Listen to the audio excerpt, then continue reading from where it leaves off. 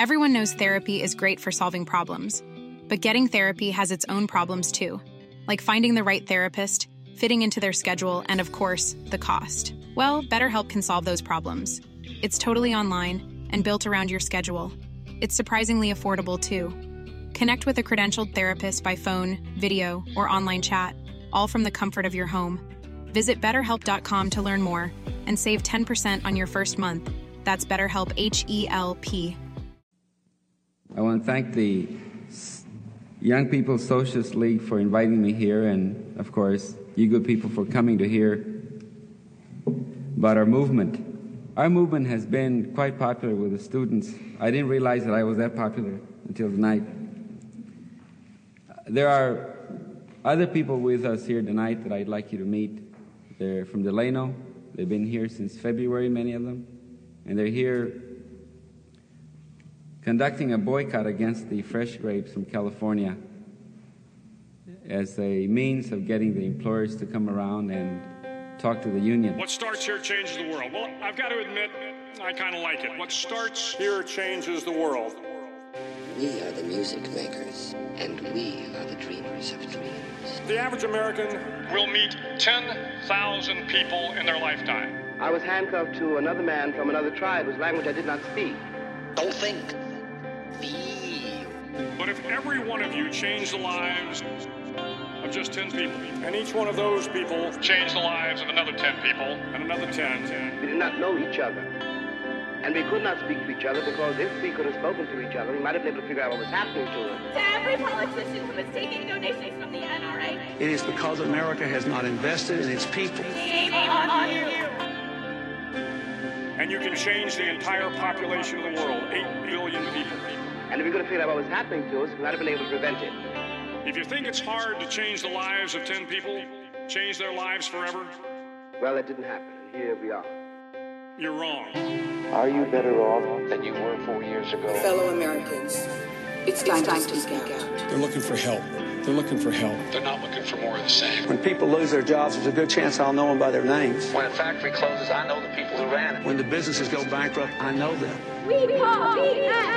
We will respond with that timeless creed that sums up the spirit of a people. Yes, we can. Yes, we can. Yes, we can. And when we get enough money, honey, we'll bring you down. But their children were saved, and their children's children. Generations were saved by one decision, one person. But changing the world can happen anywhere, and anyone can do it. So what starts here can indeed change the world. But the question is, what will the world look like after you change it? Welcome to Public Access America. Make a stand. I know I did. Thank you very much. And may God bless America. One of the problems in America is we live in an age and in a country of heroes. And many times, many times, this hurts movements. Many times this hurts people who, for one reason or another, get in the spotlight. As you know, the struggle in Delano is a very basic struggle. It's a struggle for justice. And if you were a church group, I would tell you that it's a struggle for social justice. And if you were a group of labor leaders, I would tell you it's a struggle for economic justice. And you're a group of students, so I tell you it's plainly, very simply, a struggle against the power structure.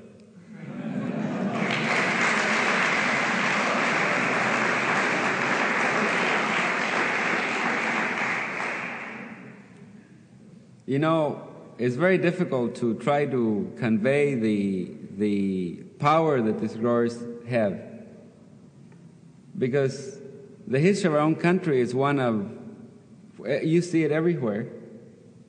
People think that farming is a family affair. In California, farming is so big, really, that the growers themselves have a new phrase for it, and they call it agribusiness. And it's really that. When we think of powerful corporations, I'm sure that the first thing that would come to your mind would be General Motors, Ford, AT&T, and others. And no doubt they're very powerful. No doubt that they control a lot of commerce and money and so forth. But I'd like to tell you a little bit about the power that these growers have in the West, and in California in particular. The kind of power that land brings is a very awesome kind of power. It's an all-engulfing power. And all you have to do to understand this type of power is to look to Latin America, to look to Asia, and to look to other parts of the world, where land is a real issue, where a few control all the land and many have nothing. And there are three, in my opinion, there are three things that make them very powerful. See, if you own the land, you not only own everything that grows in that land, but you own everything that works in the land, everything that goes by that land. In fact, if you own the land, you own everything in that land and around that land.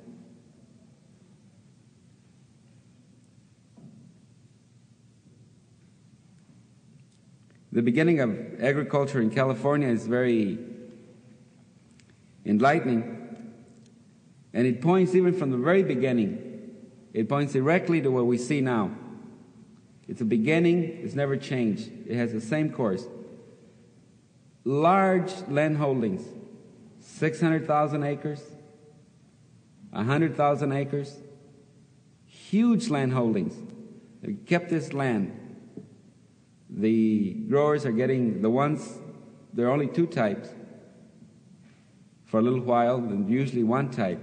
The one that keeps getting bigger and bigger, and those small ones that keep losing out and keep folding up and moving into the cities.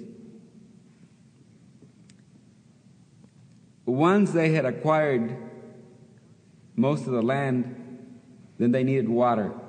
They had to have water to be able to make that land produce, to acquire the wealth and the power that they were seeking. And so what they did, they controlled the Congress of the United States and the many state legislatures, and they went around and they passed law after law, setting up reclamation projects, where even today, in a couple of more years, we'll have a water project in California running almost 700 miles from one end of the state to the other, providing cheap water to the growers. A lot cheaper they could pump from the ground, and a lot cheaper they could get if they were to pay for it at a reasonable, fair price. You know who's paying for that water? That water is being paid for by you and by us as soon as we get out of the strike. We don't pay taxes because we're not working, we've been on strike for 2.5 years. But you're paying for that water. Also many years ago, in fact around 1905, the Congress of the United States saw what was happening, and there were enough men there, had the idea that the whole question of water development was intended for the small family farmer. And they enacted the so-called 160-acre water limitation. It simply means that the water developed by public funds can be used only to irrigate no more than 160 acres. We have corporations in California today irrigating 160,000 acres. That law has never been enforced. It's never been enforced. In fact, very few laws have been enforced when it comes to that it's going to do something, it's going to attack the interests of these powerful growers. After they had the land and the water, they needed people to help. And you may be acquainted with the development of farm labor in California. Many, many years ago, when the railroads finished their project, building the railroads in the West, there were many Chinese out of a job. And they moved back to the cities. And a few Chinese who were more enterprising and more Americanized began to exploit their brothers by bringing them back to the farms and working as farm labor contractors. And they didn't stay long on the farm because they knew that there was no future for them, and they moved on back to the cities, and we see many of them even today in the small businesses. When the growers saw this, then they went to the Congress again, and there started their push for poor people, for immigrants, to do the work, the field work in California. And that has been a pattern that has never for once deviated. That's a pattern that they've used all these many years. They went to Japan. They went to the Congress. They enacted special legislation. They brought in Japanese. The Japanese came from Japan, and after working a few years with the growers, knew there was no future for them. They wanted land. They began to acquire a little land. They began to also organize. They never had a formal union, but they were very effective in their organization. And we see that they were the first ones to begin to use effectively the slowdown. The growers went back to the Congress, went back to the state legislature in this case, and they enacted legislation prohibiting the Asians from owning land. And soon they went back to Congress again for more legislation. In this case, they went to India, and they went to the Philippine Islands, and they brought in Filipinos, and they brought people in from India. And there wasn't enough, so then, up until about 1924, all of the immigration from Mexico into the United States had been really illegal. They were using illegals. By 1924, they made it legal. The exploitation of Mexican workers. They enacted legislation to permit large numbers of workers from Mexico to come in to work in the fields in the United States, especially in California and the Southwest. And that pattern hasn't deviated. It's the same thing. First, we had the people who ran away from the revolution in 1910 through 1923. After that, we have the people who immigrated after 1924. And then the beginning of the Second World War, we started the Bracero program. After the Second World War, the growers went to Congress and enacted Public Law 78. And 2 years ago, after much work by labor, by many church groups and many other people, Public Law 78 was no more. This didn't stop the growers from getting braceros. They found a loophole. So they say in Public Law 414, 414, and they're still bringing in braceros from Mexico. There have been many arguments to sell the public on the idea that they need people from Mexico or from other countries. Some are very ridiculous. For instance, one legislator, one U.S. senator, in his argument for the growers that they needed people to come from Mexico, he was asked very bluntly by another senator who was not too in accord with the program. He asked him, "Why do you want people from Mexico?" And the reason is, and it's on the record, the reason he gave was, well, they're built close to the ground, and therefore they can do stoop labor. And then they talk about migratory workers, that the people here in this country don't want to do migratory work, or they don't want to do stoop labor. And let me tell you, and we have very good examples, no one can be as migrant as a seaman. No one could be as migrant as a seaman. They have enough people to do the job, but they pay them well. They take care of them. Talk about stoop labor. Well, just look at the construction trades. When a carpenter is putting a roof, what is he doing? He's stooping, but he stoops for good money, and that's the difference. Agribusiness in California last year was almost $5 billion. It accounts for 1 out of every 3 jobs in the state.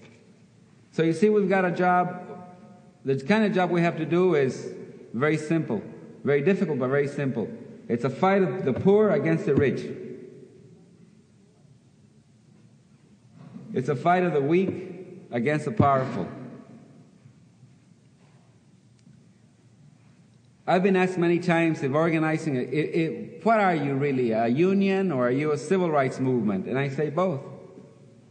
Any time that you strike anywhere in the country, we know every time we strike in California, every time we strike in California or in Texas, and I'm sure the South would be the same, if not especially worse. Every time we pull a strike, it becomes a question of civil liberties and civil rights. So it's really both. You're okay as long as you mind your business. The moment you strike, then you're in trouble. I remember when we started the strike in Delano, we didn't plan it this way. We thought we were striking the growers, but we're really surprised. The city council in less than 24 hours had a special meeting and passed a resolution condemning the red tide and condemning the outside agitators, and you know the rest. And then the city, both the high school board and the elementary board met in joint session, and they passed a similar resolution. The Chamber of Commerce met, and of course we know what to expect from them. But then the church met. We can claim one thing out of the strike. If nothing else, we can claim that we were responsible for getting the Protestants and the Catholics together. For the first time in that city, they got together and they passed the same resolution. We've changed part of that. Some of the ministers have seen the light, and they have consulted the New Testament, so they're working with us. In one of the cases, we have the new breed, the new kind of priest, Franciscans working with us, and they're organizing. But not all is changed. But every time we get a victory, we get a little bit more help.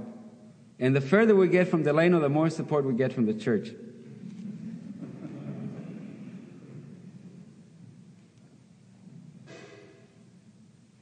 Not only were the employers then passing legislation to get land and passing legislation to get water, paid for by you, and also passing legislation on immigration, they were very active in another area.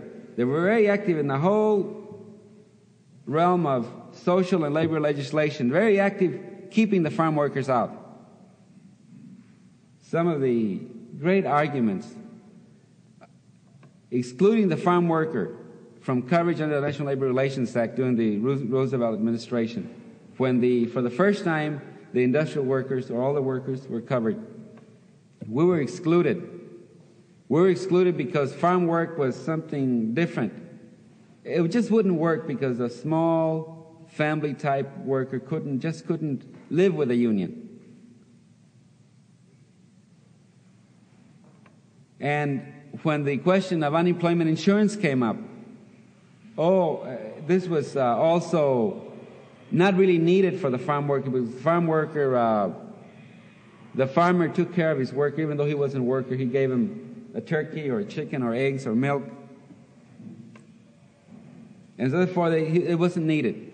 And the small type family grower couldn't afford that type of legislation, and so we were excluded. When Social Security was enacted, believe it or not, we were excluded. It wasn't until January 1st, 1955 that farm workers were included in the Social Security, and then we were partially included. If you work in industry, to get full coverage, a quarter of full coverage, you have to earn $50. Farm workers have to earn $150.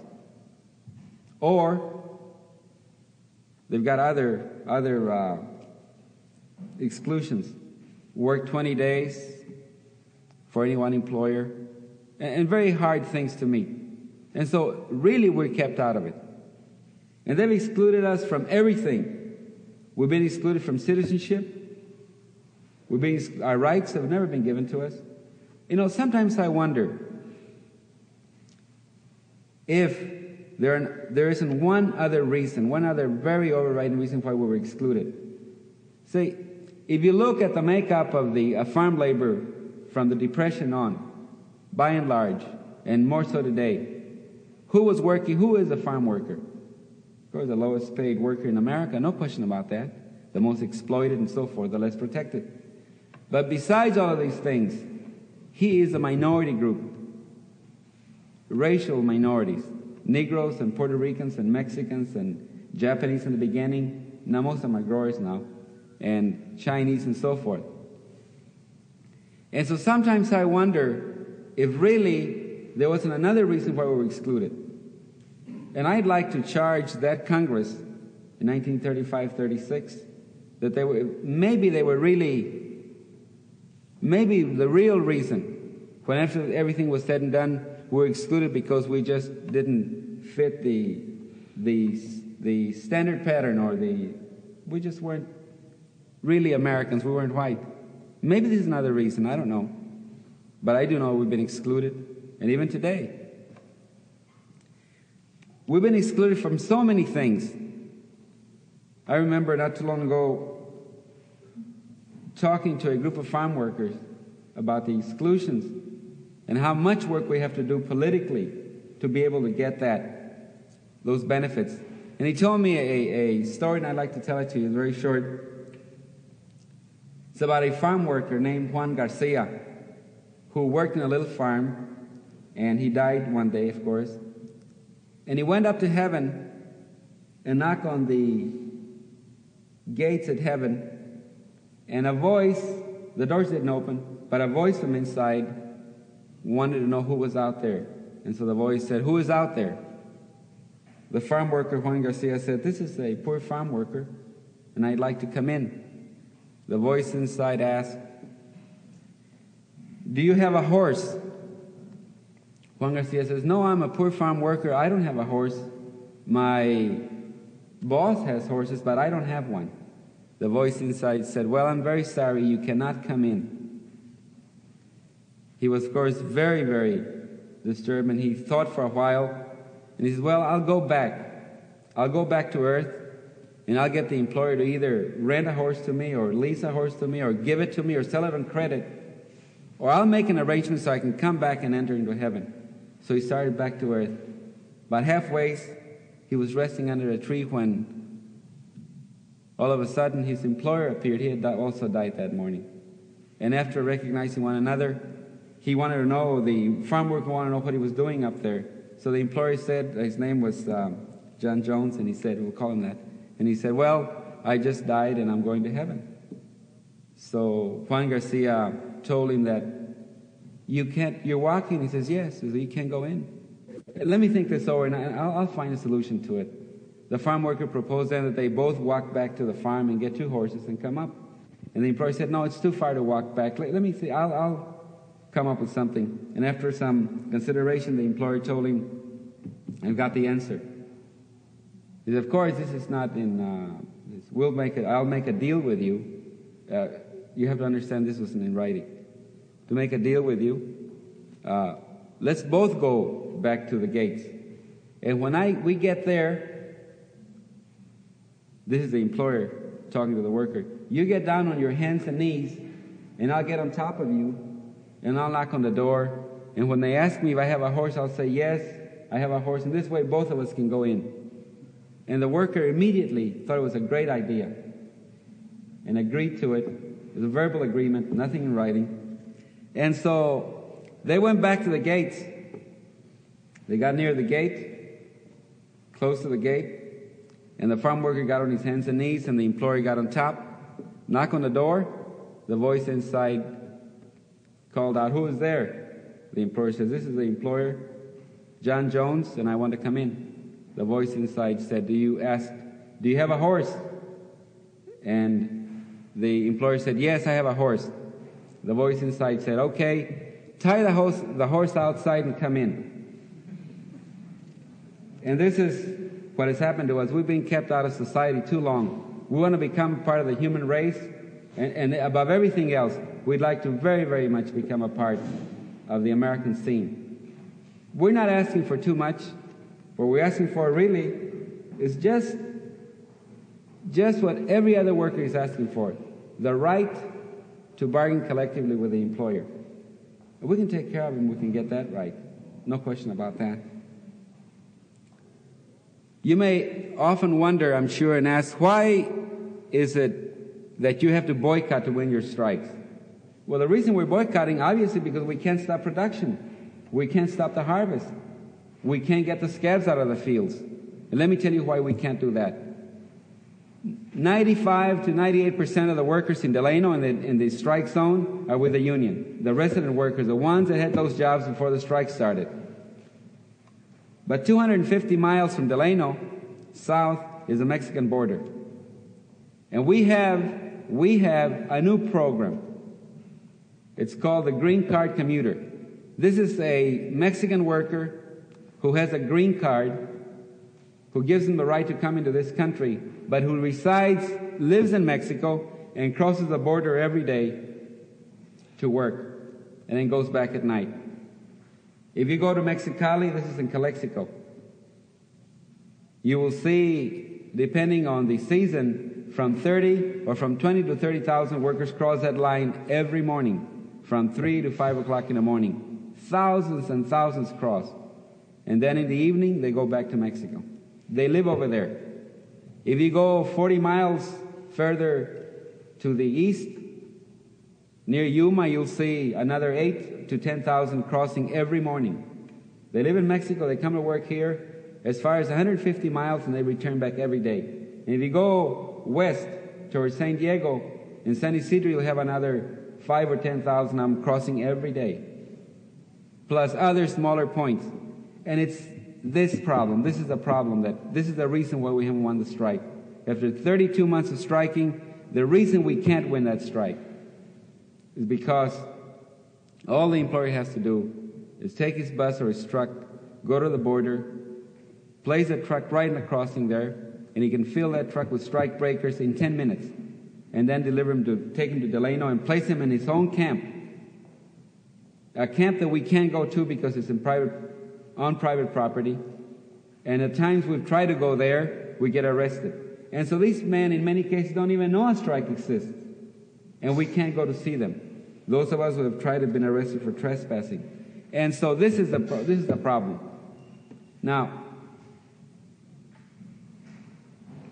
the law says this: if the Secretary of Labor certifies a strike, then it's automatic that the Department of the Immigration Service, the Border Patrol, would not permit a green carder to work in a struck place. This is automatic.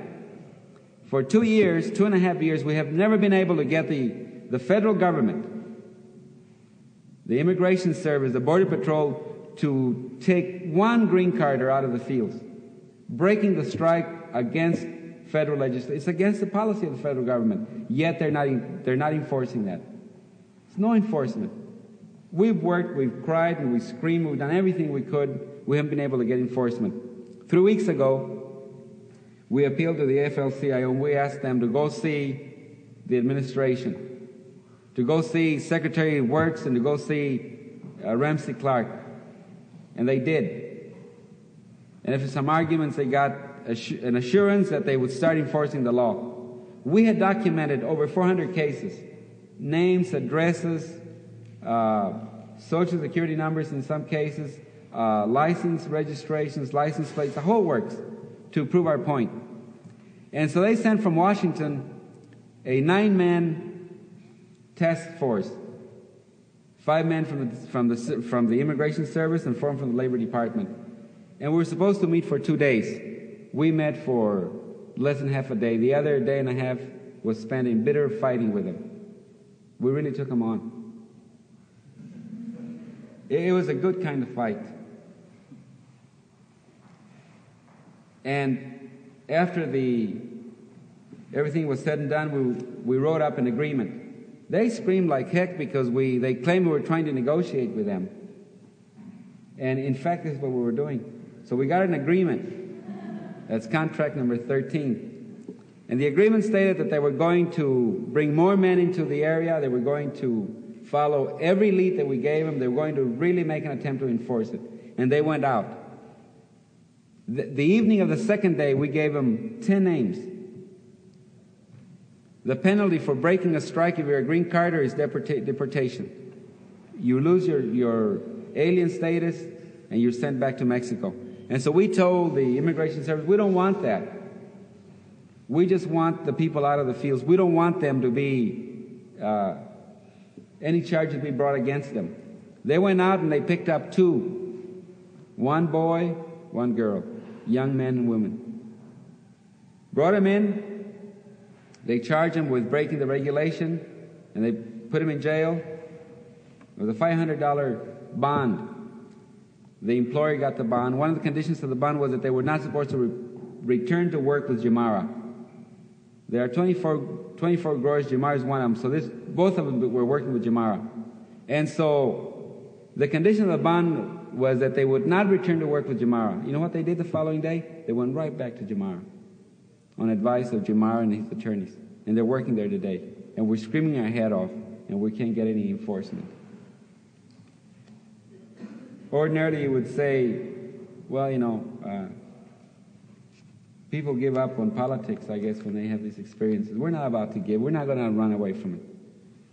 We're going to stay in there fighting until we get what we have coming. We're going to stay in there until we force the federal government to conduct an investigation and really enforce the law. You know what happens the day they enforce the law? We're going to win the strike. We don't have to boycott. In the meantime, we've got to boycott. In the meantime, we've got to boycott in New York and in other places. But this is the reason why we can't win the strike. This has been the only reason why we haven't been able to really get that strike over with and get those contracts and get those remaining 24 growers to sit down and write a contract with us. If you were to ask me which are the 3 most important items in the drive to organize workers, it would be very easy. I would say immediately union recognition. Because see, when an employer recognizes us, it's not only recognizing a right to have a union. Really what they're saying, we recognize that you're human beings and we're equal and we sit across the table and we hammer out an agreement. So that's why it's important, because we get the recognition and the dignity that they took away from us, we get it back. And if we get a contract, we get a little money on top of that too. And the second item is wages. And we're not talking about $2 an hour or $3 or $4 or $5 an hour. We're talking about an increase in wages. And that's something that's negotiable. Then number 4, and you'll be surprised, number 3 rather, is safety. Safety is very important. Let me tell you why. Safety not only in farm equipment, farm machinery, that's important, but safety in something even worse than that. See, we have now in California and in all areas of the country, we've made great advances in pesticides and insecticides. And the university in California and universities all over the country, I'm sure, especially in farm states, know how many bugs each pesticide or insecticide is going to kill. They know exactly how many it's going to kill and how long they will remain dead. What they don't know, and they don't care to know, is what effect it has on the human being. They don't care. So it's very, very, very serious. Let me tell you, 3 weeks ago, our small clinic that we have in Delano, it's housed in a house trailer, a lady came in. She had been handling this very highly poisonous chemical. She came in, she was beginning to lose her fingernails. Eventually she lost all of her fingernails. See, what happens is that you don't get you don't know what's happening, because if you handle any of these highly toxic chemicals, you don't feel the effects. You don't know the effects immediately. It's 2 weeks, 3 weeks, 4, 6 weeks later you begin to have some effects. Not right away. For instance, we have many cases where a farm worker, will be spraying these very dangerous chemicals, and then he's all over this. He's sprayed for 2 weeks or 3 weeks or a week, and it's all over. 6 weeks later, he begins to have problems with his vision. Comes to a doctor and he can't see well, or there's something wrong. Cases where people will use the insecticides, and then 2 months, 3 months later, They began to get skin poisoning. See, it takes such a long time to begin to work. It's a very slow thing. That we're always having great arguments on the industrial accident cases. They don't want to take into consideration.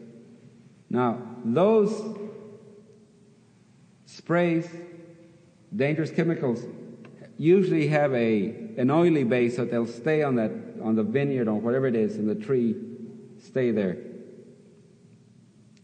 I can't prove this, but it seems to be a good idea that there is more than one reason why you should help us in the boycott.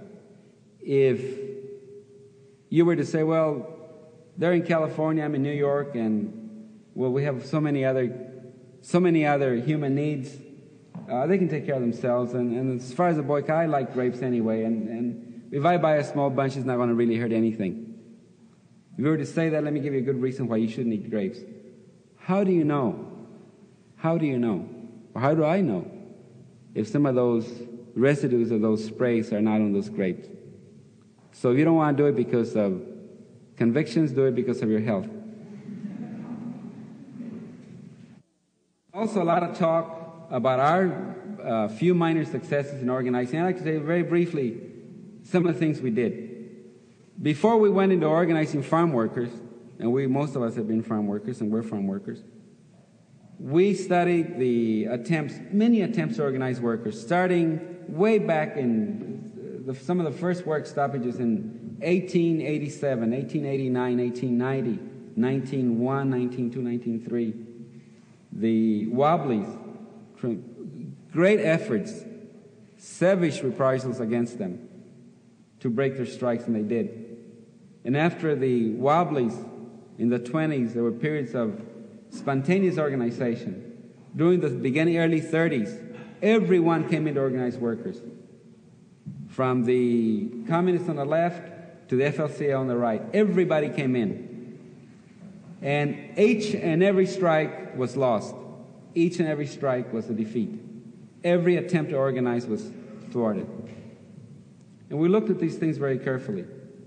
And we came to the conclusion that they were trying to do two jobs in one. They were trying to organize and strike at the same time. And we said, we're not going to do that. We're going to organize very quietly, and then when we're ready, we're going to strike.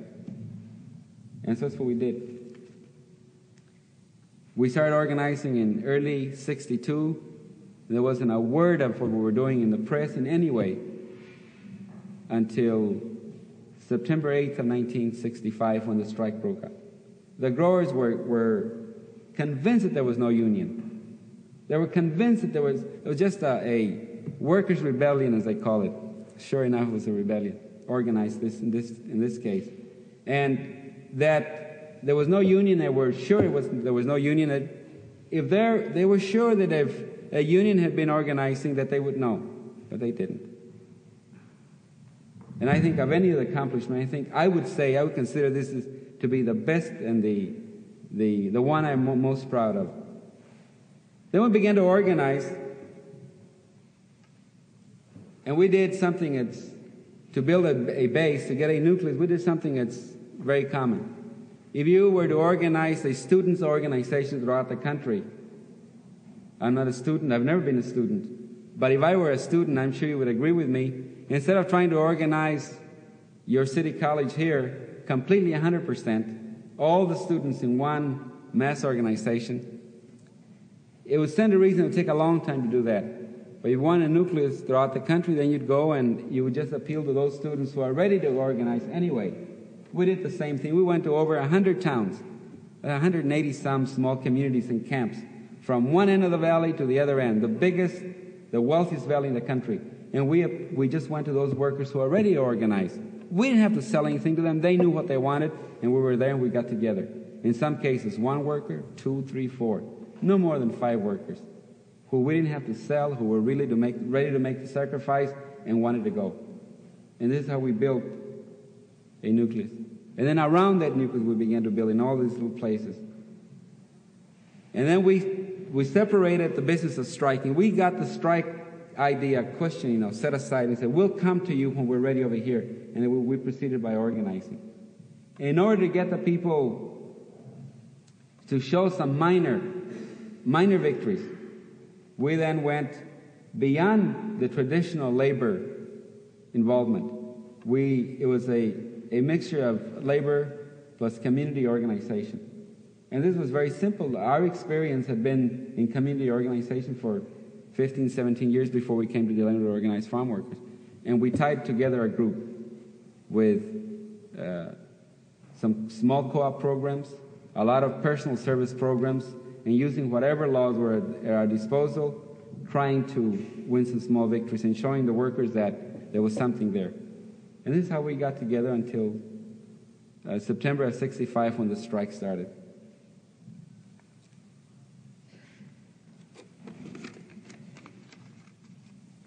Also nowadays there's a lot of talk about violence versus nonviolence and which is more effective and how we should do it.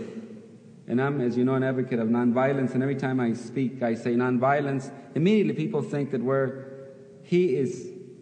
if he's nonviolent, then he must be then willing to accept gradual change. And believe me, no one is in more of a hurry than I am to get change right now. Or they will say, many people say, how come you're not militant? And is nonviolence really cowardly? And I'd like to respond to that. First of all, people who think that violence is the way out, seems to me, never preach it. They do it. My experience has been that, and I come from we call them barrios over there, you call them ghettos here. The guys who were very quiet, never said anything, they were the ones that did the things. When I was a teenager, and the guys that talked all over the place, they didn't do anything. It's a good example. 5 months after we started the strike, we were really taking a beating, and it looked like we were going to be destroyed. I have a friend who came from the days when we were youth, from the days when we used to be pachucos. I don't know if you know what that means. And we set up all night arguing. He wanted to be violent, and we should have violence immediately to win the strike, otherwise we would lose. And I set up to about 3 o'clock in the morning trying to reason with him that nonviolence was really the way out, the only way. And for about 3 o'clock, I had to be at the office to dispatch the pickets at 4. I said, John, you win. You win. I think we should be violent. I said, if you give me just half an hour to dispatch the pickets, I'll talk to you some more. I think you've got me convinced. I went and I sent the pickets out and I said, okay, brother, let's you and I go commit some violent acts. He said, no, you have it wrong. I meant the strikers should commit violence. The strikers should commit, you should commit, we shouldn't, you should. Or the question of nonviolence is always raised. Well, you're nonviolent. What would you do if our country was being invaded by, say, another Hitler? And all I can say to that is that nonviolence will stand any test, any true test. Nonviolence gets into trouble when you put it in the abstract. Then if they were in trouble, we can't defend it. But in reality, nonviolence can stand any test. I'm convinced of that. But see, let's examine it further. I wish I didn't have this mic so I could, I'm sort of tied to it. I don't like, anyway, anytime I talk on one of these, back there I get arrested. The organizer who, after trying very hard, doesn't succeed and has a following, and it's trying and he can't, he begins to get the pressure from the membership, political pressure, and he wants to keep that position, and he's got to produce. If he doesn't produce, he's out in the sticks. It would seem to me that in that case, if you want that position very badly, and if your membership is urging you to have violence in order to win because you can't win with your nonviolence, it would seem to me that if you want that position badly enough, you're going to commit violence in order to keep the position. And you and I know, although I'm not an expert, that the only way you can win is to be always on the march, to be always the aggressor. That's a bad word. To be always on the move. And the moment you begin to defend yourself, you're lost. The moment you begin to defend, you're lost. And any time that you use violence, what happens? Anytime you use violence, the cards are turned against you. Then you begin to defend yourself. And the central issue is forgotten because you're too concerned about staying out of jail or keeping your membership out of jail. And the pressure you had in our case, if it were to be violent, the pressure we had on the boycott, the strike would become of secondary importance, because the most important thing is to keep out of jail.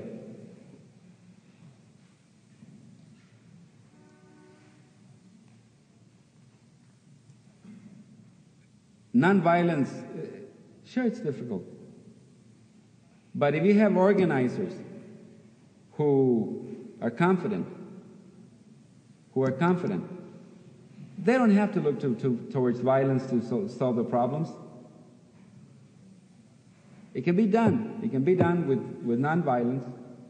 But, see, nonviolence has another great demand. Nonviolence demands creativity, a lot of it. It demands a lot of time. Not 8 hours a day, not 12, but it demands 24 hours a day. You've got to be able to, every time there's an opening, every time the opposition makes a wrong move, you're Johnny on the spot, right there to take advantage of that opening. Always legally. See, it seems to me that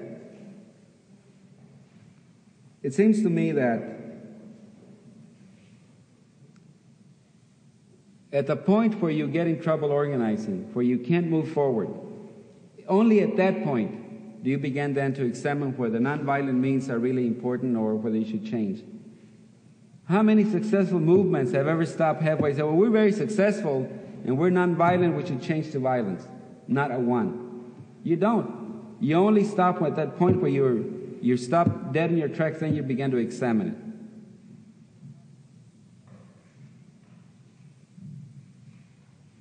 We know that in organizing people, it takes a long time. It's a lifetime. Now, one of the great problems that I faced many years ago when I began doing community organization was that I wanted to work 8 hours or 10 hours a day and give everything I had. I was very young then. But once I went home, I didn't want to be bothered. I really didn't want to be bothered. Or going with a picnic basket with my family to stop off at Mass in the morning at church and then go to a picnic, and all of a sudden here comes a family that has a problem, and I couldn't go any place. I had to take care of it. I didn't want to do it, but I had to. And this gave me, for about 1.5 years, a lot of problems. And then one day I began to look at myself, and I was very ashamed. So I don't have the guts to either accept it as it comes, and I say, and I'm not of service at convenient times, but my only choice was to become a servant day and night. Even if I had to sacrifice myself and my family, or I'd get out of the racket. And I got out for a few months, and I was miserable. So I went back, and I said, I'll accept any challenge, any job, any day, any time, anywhere that they call upon me, I will be there. You know what happened? It's really solved because you don't have this contradiction, gee, I love people so much, but I hate to have kids, because we're so expensive. Very standard American remark. We love people, but we don't want to have children because they're very expensive. We want to help people, but we don't want to do it on Sundays or after 5 o'clock because, what the hell, we want to have our own life. Or we want to be of service to people, but I'll get an unlisted telephone number, so I won't be bothered. If you're in that category, you better, forget it. Join the business community. You'll be better off there.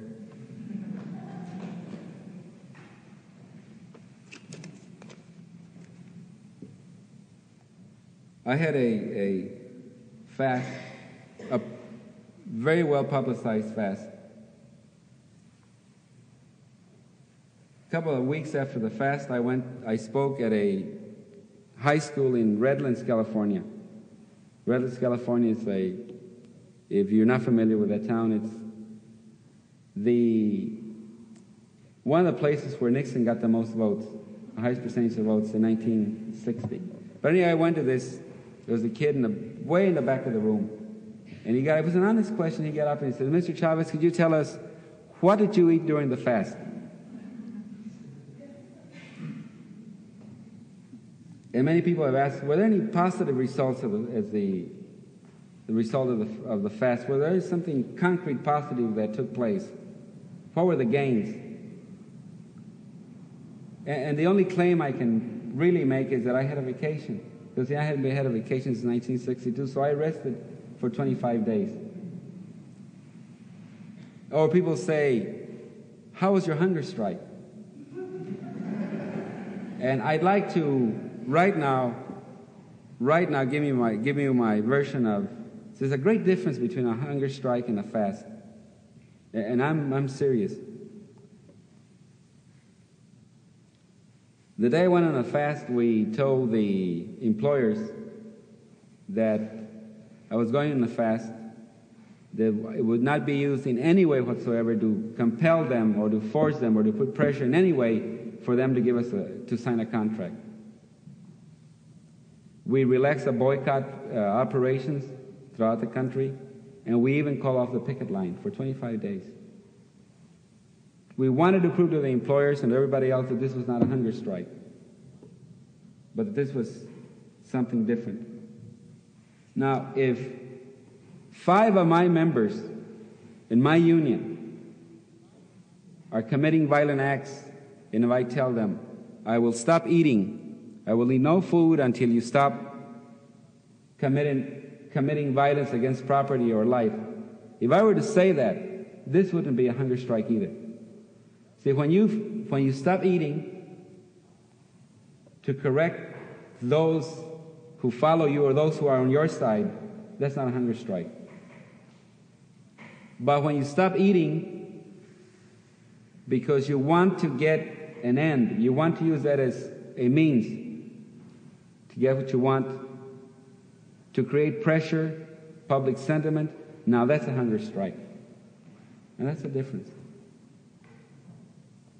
That's the difference. And it was a very personal act. It was a very personal act. I maintain that most of us are not violent, and I can prove it. If we were violent, there wouldn't be any training centers for the Army and the Navy and the Air Force. They just get us off the street and send us to Vietnam or wherever it may be. If we're by nature violent. But we're not. They have to train us. They have to. I was in the Second World War. They have to destroy you. What they say is very simple. You obey the officer at all costs, even if it costs your life. You obey the officer. That's all they say. They don't tell you to go kill people, to destroy property, to pull the trigger. They tell you to obey orders. And after you go through the training period, and they really break you, and they really psychologically, remake you. And then when you go across, then that's where they give you the order. Pull the trigger. That's what they do. Now, if that wasn't the case, then they wouldn't have to train us. They wouldn't. I'm sure that without that training, most of us would, even if it meant giving up our own lives, would not shoot. Would refuse to shoot. I'm sure of that. Well, similarly, nonviolence in a struggle. And I'm talking about nonviolence not in a closet or not inside a monastery. I'm talking the kind of nonviolence action like Dr. King, right out in the gutter with the people, right out there where the poor are suffering. This type of action, this type of nonviolence is very difficult. And so there must also be training to really, really be nonviolent, total commitment. You have to be willing to give your life or give your life. And so I would say that Dr. King was totally nonviolent. He gave his life for it. All of us who live and breathe there and are here are not, never will be nonviolent. We are striving. It's a long road. You have to remake yourself in many instances. And so the fast was really a training, a discipline, to be able to continue to be nonviolent. it's very difficult as a leader to maintain nonviolence. And who knows, maybe I'm more violent or apt to think of violence a lot more than most of you. And then every time you speak of nonviolence and fasting, then automatically you think of civil disobedience. And I'm asked many times, what are your views on civil disobedience? I think that if, after careful consideration, civil disobedience is a very important matter. I think after careful consideration, this would be my advice, after you have really examined the issue, examine your conscience, you're ready, you make a decision that you want to disobey that law, then you have a perfect right to disobey the law. Even if you're wrong in your judgment that law is unjust, you have a right to disobey. But also, that brings with it a great responsibility. You have to then be able to want to and submit to accept any punishment that the civil law may met out. And if I were to break a law purposely, civil disobedience, I would be compelled then to go to the judge and say, give me the maximum time. I broke a law, I'm willing to take the punishment. But if you disobey the law and then want to get an attorney to come and defend you, that's not civil disobedience. Don't ever think it is. Because the most important thing is that there has to be responsibility with your acts.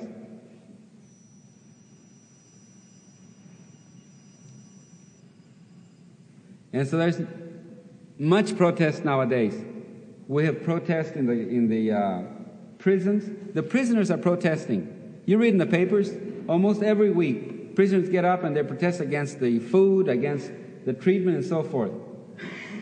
And, of course, the Negro is protesting in the ghettos. The Mexican-American is protesting in the barrios. The farm workers are protesting. And even the students are protesting. I hear you had a case here in New York several days ago. And I think it's good. I think it's good. I think protest is good. It has to be. But let me tell you, at the expense of being very unpopular with you, protest itself is not enough. Protest itself is not enough, because to protest, you don't have to accept the responsibility of what comes as the aftermath. If you commit another student to follow you in a protest, and then the protest dies down and you pull out, that's the end of it. The issue is still there, but you just leave. You've committed, I think, a grave injustice to those students who commit themselves and give everything. They give themselves completely to the movement. So along with protest, we've got to have something more permanent. The protest is the vehicle to get to where you're going. It's not the end itself. I would like to suggest, and I know that before too long we're going to have this, I would really like to see a prisoners' union, a contract signed with the warden where the prisoners have every right. It's negotiated while the protest is going on. It's signed in a grievance procedure. And I'd like to see the same thing for the students. I've seen many movements in the last 4 years, students' movements. So what happens, sometimes you do, sometimes you don't.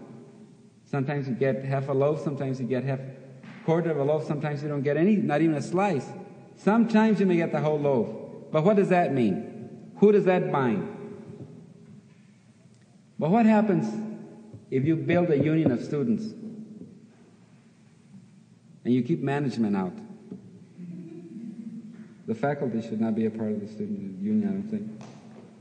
And you elect your own representatives and you write a contract, a collective agreement, and you bargain with the faculty.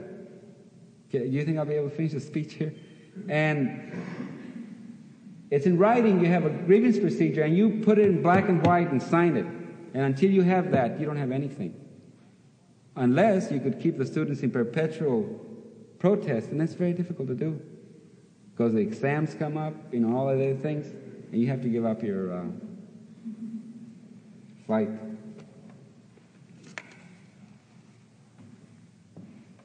The boycott is a key for our success in New York City. I'd like very much to see, and we need your help for this, no grapes in New York City. Just to be sure not to make any errors, no grapes. Don't eat grapes. Don't let your friends eat grapes. Don't let this university sell any grapes in the kitchen. Just no grapes. And if you do that for us, we promise you that we will win the strike. And we want to publicize the boycott. We like to have bumper stickers. This is our own campaign.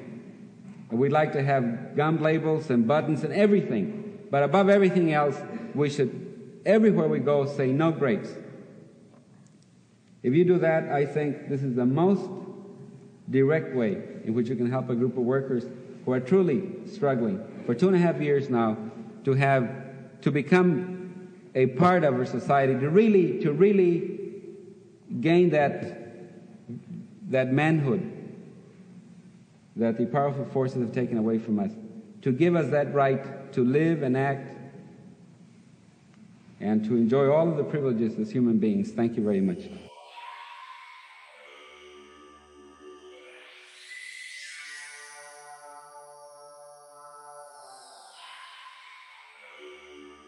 To those who would tear the world down, we will defeat you. This is our moment. This is our time. To those who seek peace and security, we support you. Yes, we can. And to all those who have wondered if America's beacon still burns as bright, tonight we prove once more that the true strength of our nation comes not from the might of our arms or the scale of our wealth, but from the enduring power of our ideals, democracy, liberty, opportunity, and unyielding hope. Let me tell you something you already know. The world ain't all sunshine and rainbows. It's a very mean and nasty place, and I don't care how tough you are, it will beat you to your knees and keep you there permanently if you let it. You and nobody gonna hit his part of his life. Ask not. Yes, we can. What your country can do for you. I have a dream. Ask what you can do for your country. My poor little children. Yes, we can. One day live in a nation where they will not be judged by the color of their skin, but by the content of their character. I don't have to tell you things are bad. Everybody knows things are bad. It's a depression. In this lifetime, you don't have to prove nothing to nobody except yourself. But it ain't about how hard you get. It's about how hard you get and keep moving forward. How much you can take and keep moving forward. That's how winning is done. Yes, we can.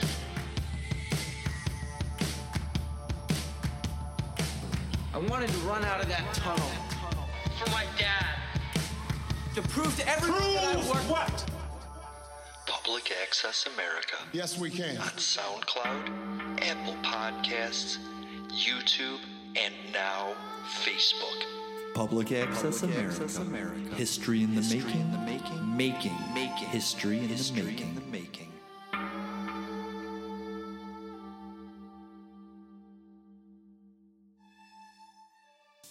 Looking for your next favorite podcast? Stop searching and let Potable do the work for you. Potable is the only podcast listening platform that uses artificial intelligence to recommend podcasts tailored to you. Import your favorites automatically and instantly discover countless options.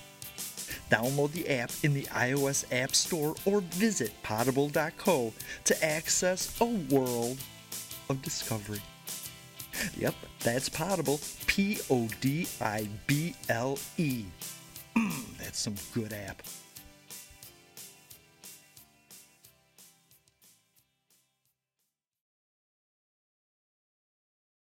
Everyone knows therapy is great for solving problems, but getting therapy has its own problems too, like finding the right therapist, fitting into their schedule, and of course, the cost. Well, BetterHelp can solve those problems. It's totally online and built around your schedule. It's surprisingly affordable too. Connect with a credentialed therapist by phone, video, or online chat, all from the comfort of your home. Visit BetterHelp.com to learn more and save 10% on your first month. That's BetterHelp, H-E-L-P.